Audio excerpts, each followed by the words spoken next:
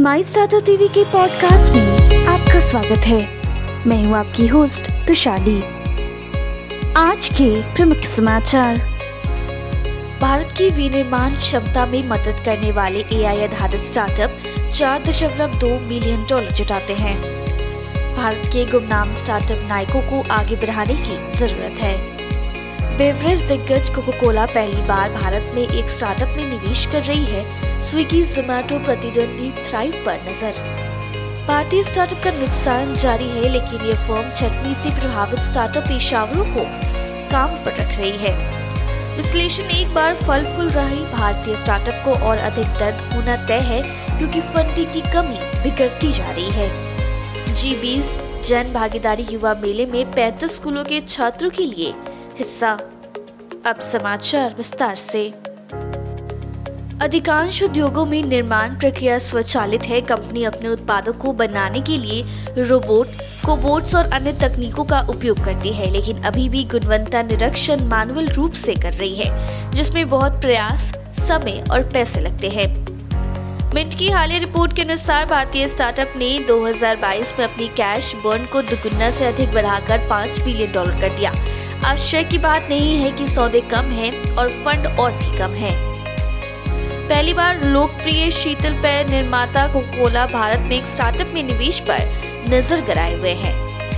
जैसा कि कई स्टार्टअप और यूनिकॉर्न वित्तीय वर्ष 2023 में बिना किसी राहत के पैसे खर्च करनी जा रही है। एक प्रमुख भारतीय स्टार्टअप ने घोषणा की कि ये उन कर्मचारियों को काम पे रखेगा जिसने हाल के दिनों में अपनी नौकरी खो दी है। 2017 में स्थापित AdCounty मीडिया ने कहा है कि उसने छटनी से प्रभावित कर्मचारियों के लिए 35% कोटा आरक्षित किया है। विश्लेषण एक बार फल फूल रहे भारतीय स्टार्टअप को फंडिंग की कमी के कारण और अधिक दर्द होने लगा। मुंबई रिटेलर भारतीय स्टार्टअप के लिए फंडिंग निचोड़, जिसके कारण पहले से ही छटनी और स्टॉक लिस्टिंग में देरी हुई है, निवेशकों के रूप में खराब होना तय है। Foundation for technology and business incubation द्वारा आयोजित G20 जन भागीदारी युवा मेल में 35 स्कूलों में लगभग 200 छात्रों ने लाभ लिया।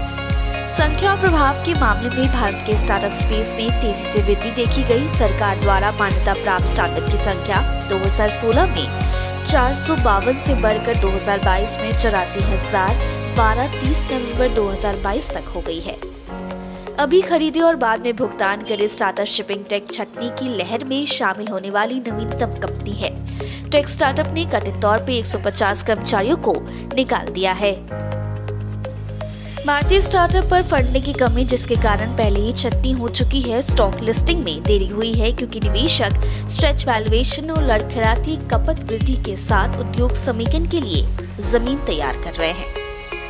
मिश्रित आय परिमाणों के बाद अमेरिकी शेयर बाजार शुक्रवार को आशंकीय लाभ के साथ समाप्त हुआ, क्योंकि निवेशकों ने मूल्यांकन किया कि कैसे परस्पर विरोधी आर्थिक डेटा ब्याज दरों को प्रभावित कर सकता है और कॉर्पोरेट रिपोर्ट के एक बड़े सप्ताह की परीक्षा कर रहे हैं।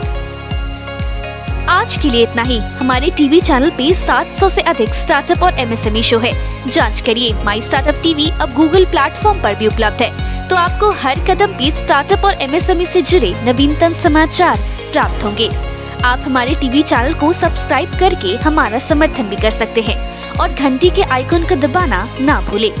आप हमें को फेसबुक, ट्विटर, लिंक्डइन पर भी फॉलो कर सकते हैं या हमारी वेबसाइट www.mystartuptv.in पर जा सकते हैं।